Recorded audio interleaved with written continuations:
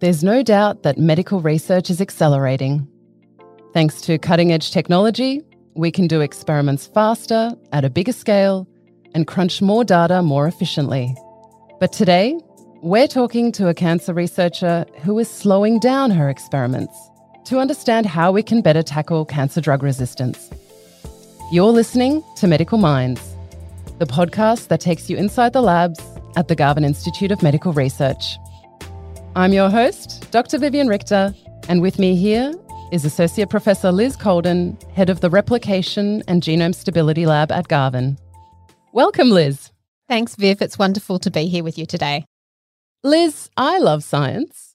Most people listening to this podcast love science. Tell us, where did your love of science come from?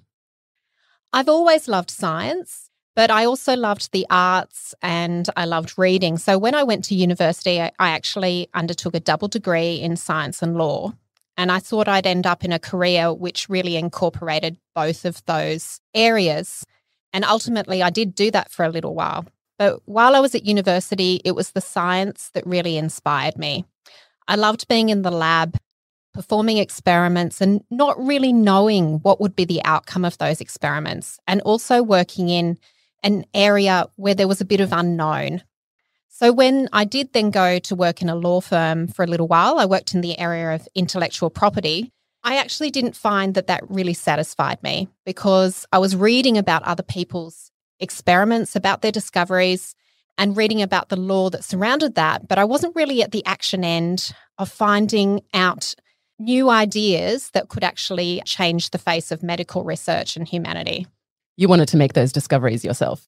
I did. I looked at what those discoveries were. I was actually working on some law cases which were about the first devices for monitoring insulin for diabetics. And when I looked at the science behind those discoveries, I was so inspired. Was there a point in your life where you realised you wanted to be a medical researcher? So ever since I've been little, I've had this scar on my arm. It's a little round, mottled scar, and I never really understood what it was for.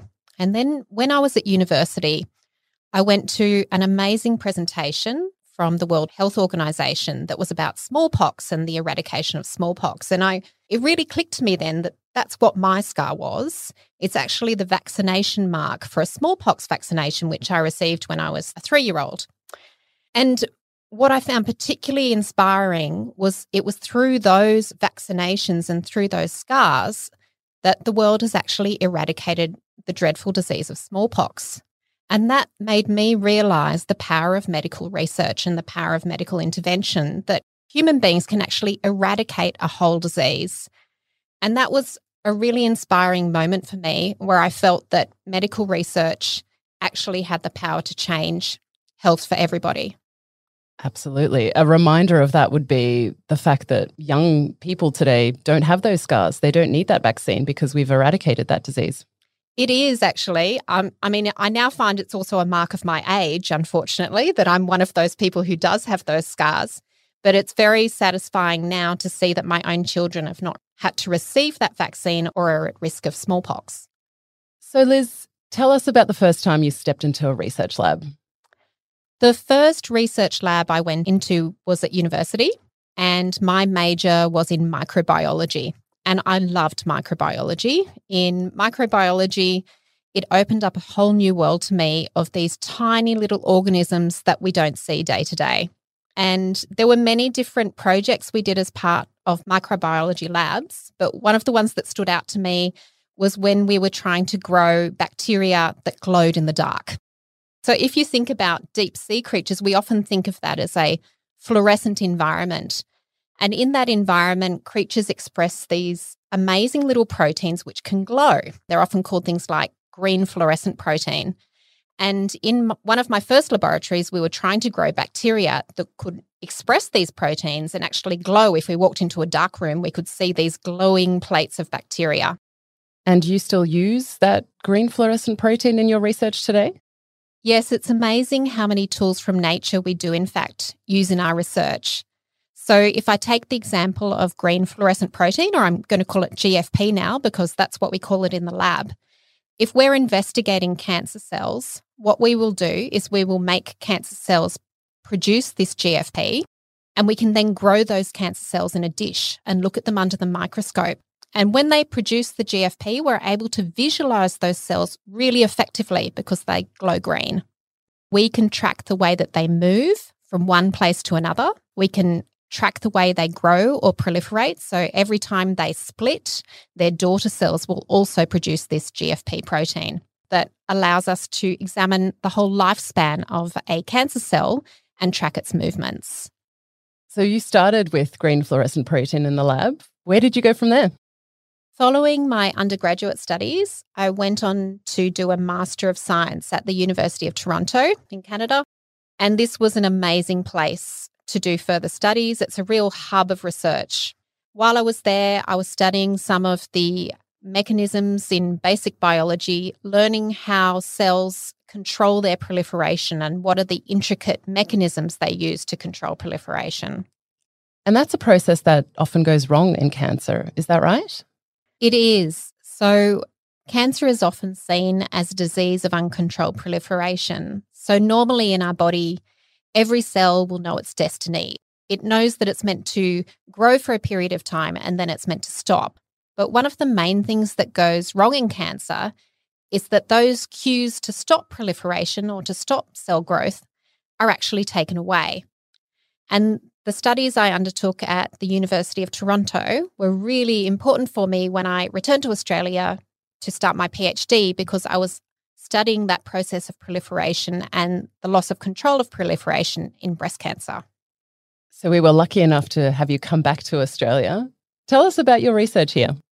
When I came back to Australia, I was initially studying proliferation in breast cancer cells and understanding some of the basic mechanisms of how breast cancer cells grow and proliferate and what controls that.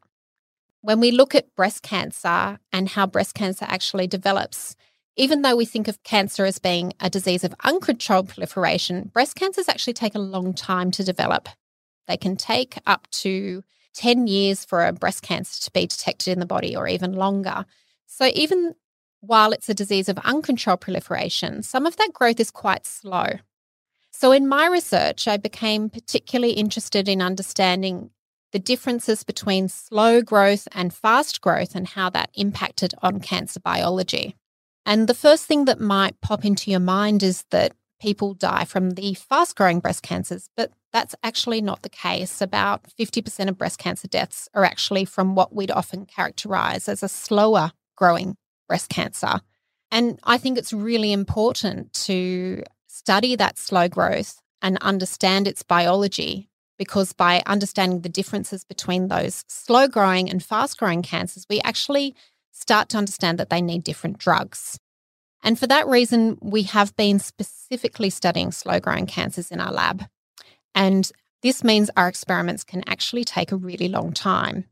In fact, some of our experiments take up to 4 years in length. We're trying to really understand how these slow-growing cancers respond to drugs. But it's been a really important exercise for us, and it's been extraordinarily fruitful in terms of the results we've had from these long-term experiments. So what have you learnt about breast cancer through your slow-growing cancer cell lines? We found by performing longer-term experiments, we uncovered different types of biology about cancer cells. Fast-growing cells tend to have a biology where they will take lots of signals from their environment and use those signals as cues to make them grow really, really fast. But with slow-growing cells, they actually use different cues from their environment. These cues we use for the environment are often the basis of the way we use drugs. We use drugs that interact those signaling pathways and those cues. So if we use drugs for fast-growing cells, they won't necessarily work on slow-growing cells because those slow-growing cells rely on different pathways to stimulate their growth. And so you're looking at cancer drug resistance, is that right? So the most common subtype of breast cancer is estrogen receptor positive breast cancer. It accounts for about 75% of women with breast cancer. And with this disease, the majority of these cancers are slow growing. Initially, a woman will get surgery and perhaps chemotherapy for this type of cancer. And following that, they'll receive anti-hormone therapy for a period of 5 to 10 years. For those who are listening who are familiar with this, and because it's so incredibly common, a number of you will be, these women receive drugs with names like tamoxifen or Arimidex. Now, while these drugs are really successful in preventing a recurrence of breast cancer, about 30% of women who get ER-positive breast cancer, in fact, get a recurrence of their breast cancer. And once it comes back, it can be extremely difficult to treat. It's understanding the disease of these women who get these recurrent breast cancers after already having suffered through an initial breast cancer. So what have you found out about cancer recurrence?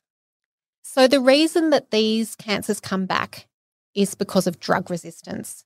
These cancer cells have an extraordinary ability to adapt and change themselves so that they're able to evade the drugs that we give them. And that's part of what we study.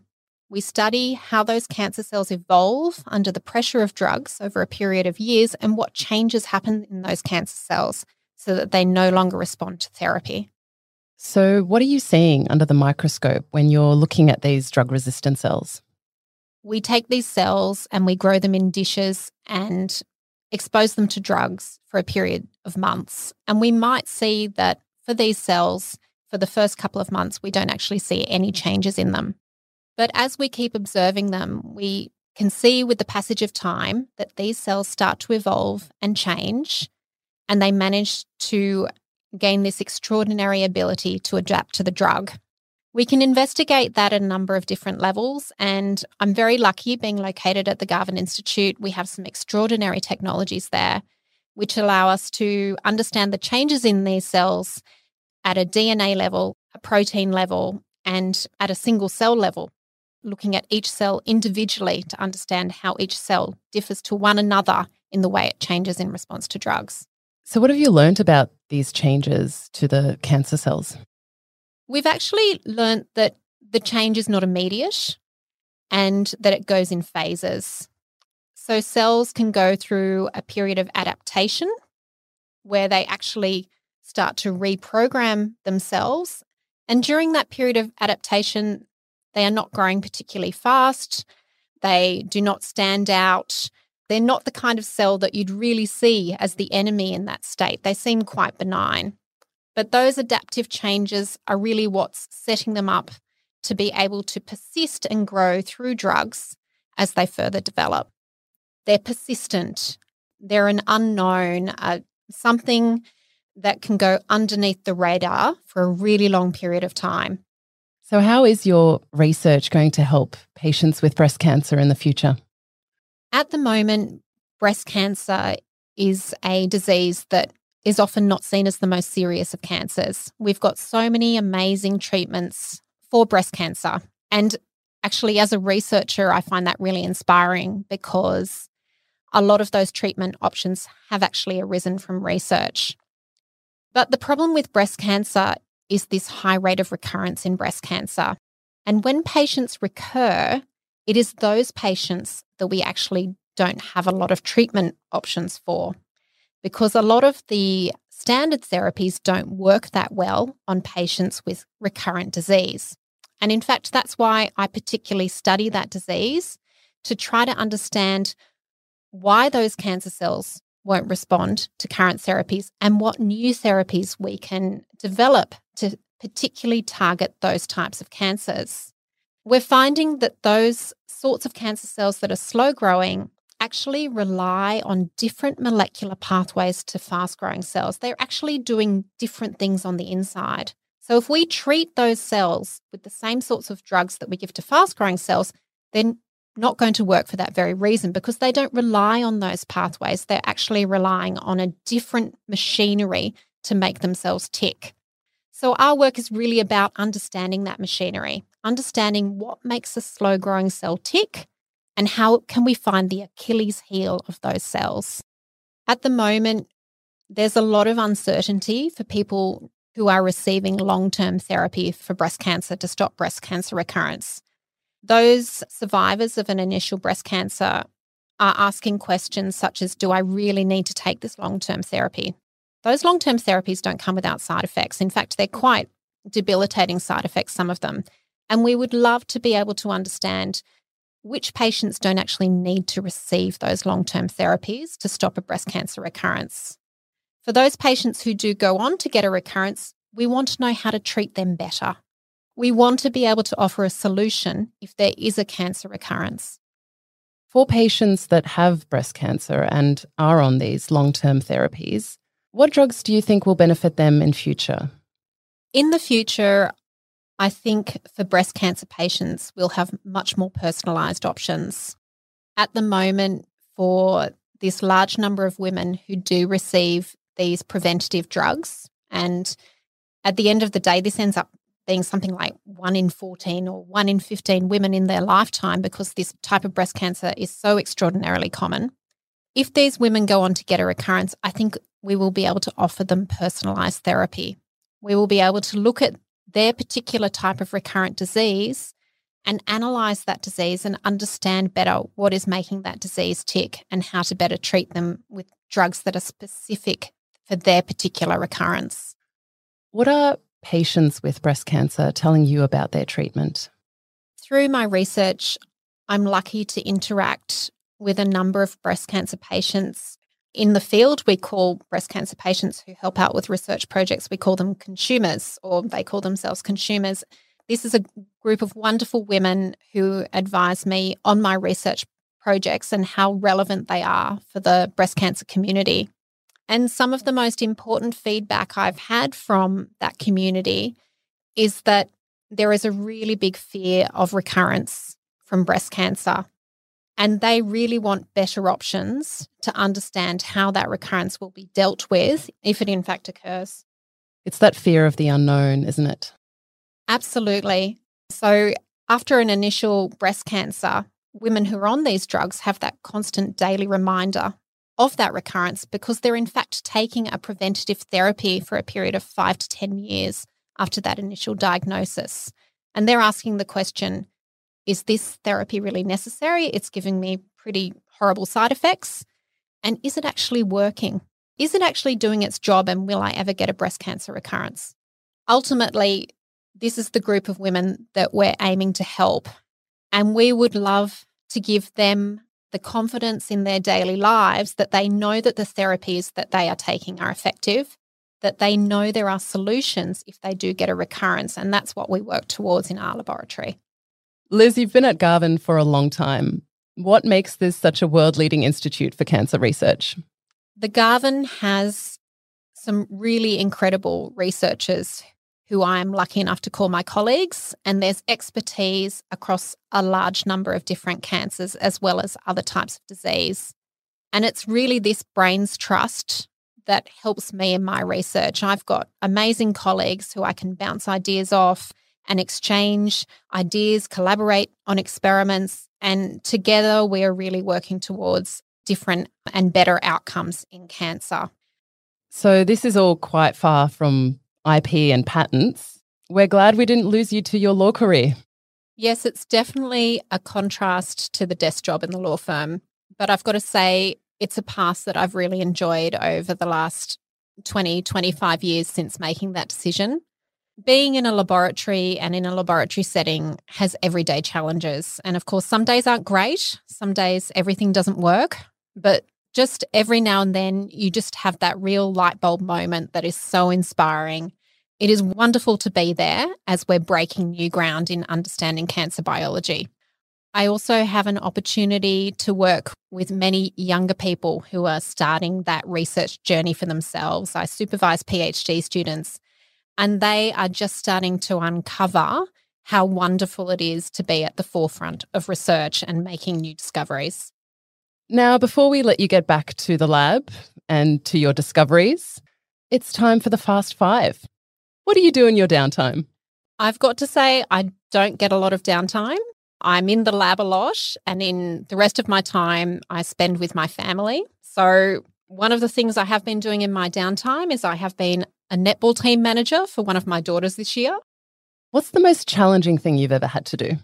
Well, a couple of years ago, I, for some reason, decided to take my kids abseiling for the first time. Wow. And I thought because they loved climbing things, they'd be right into it and I wouldn't actually have to do very much at the time. But unfortunately, they both got quite scared. So I had to set the example by being the first one over the side. Oh, no. With a big smile on my face as well. So that was rather challenging to overcome my fears while looking happy about it as well. Liz, do you have any secret skills? Well, when I was in high school and at university, I was in fact a fencer. So one of my secret skills is a bit of skill with the foil. Now, if you don't know what the foil is, there's 3 weapons in fencing. There's the foil, the épée, and the sabre. And my specialty was the foil. What's been your best holiday? For my 30th birthday, I did a camping trip in Kakadu. And that was an absolute standout of a holiday. Just getting to get off the beaten track and go and see waterfalls with no one else around. Hopefully not run into any crocodiles, of course, but it was an absolutely stunning part of Australia. Is there anyone you admire?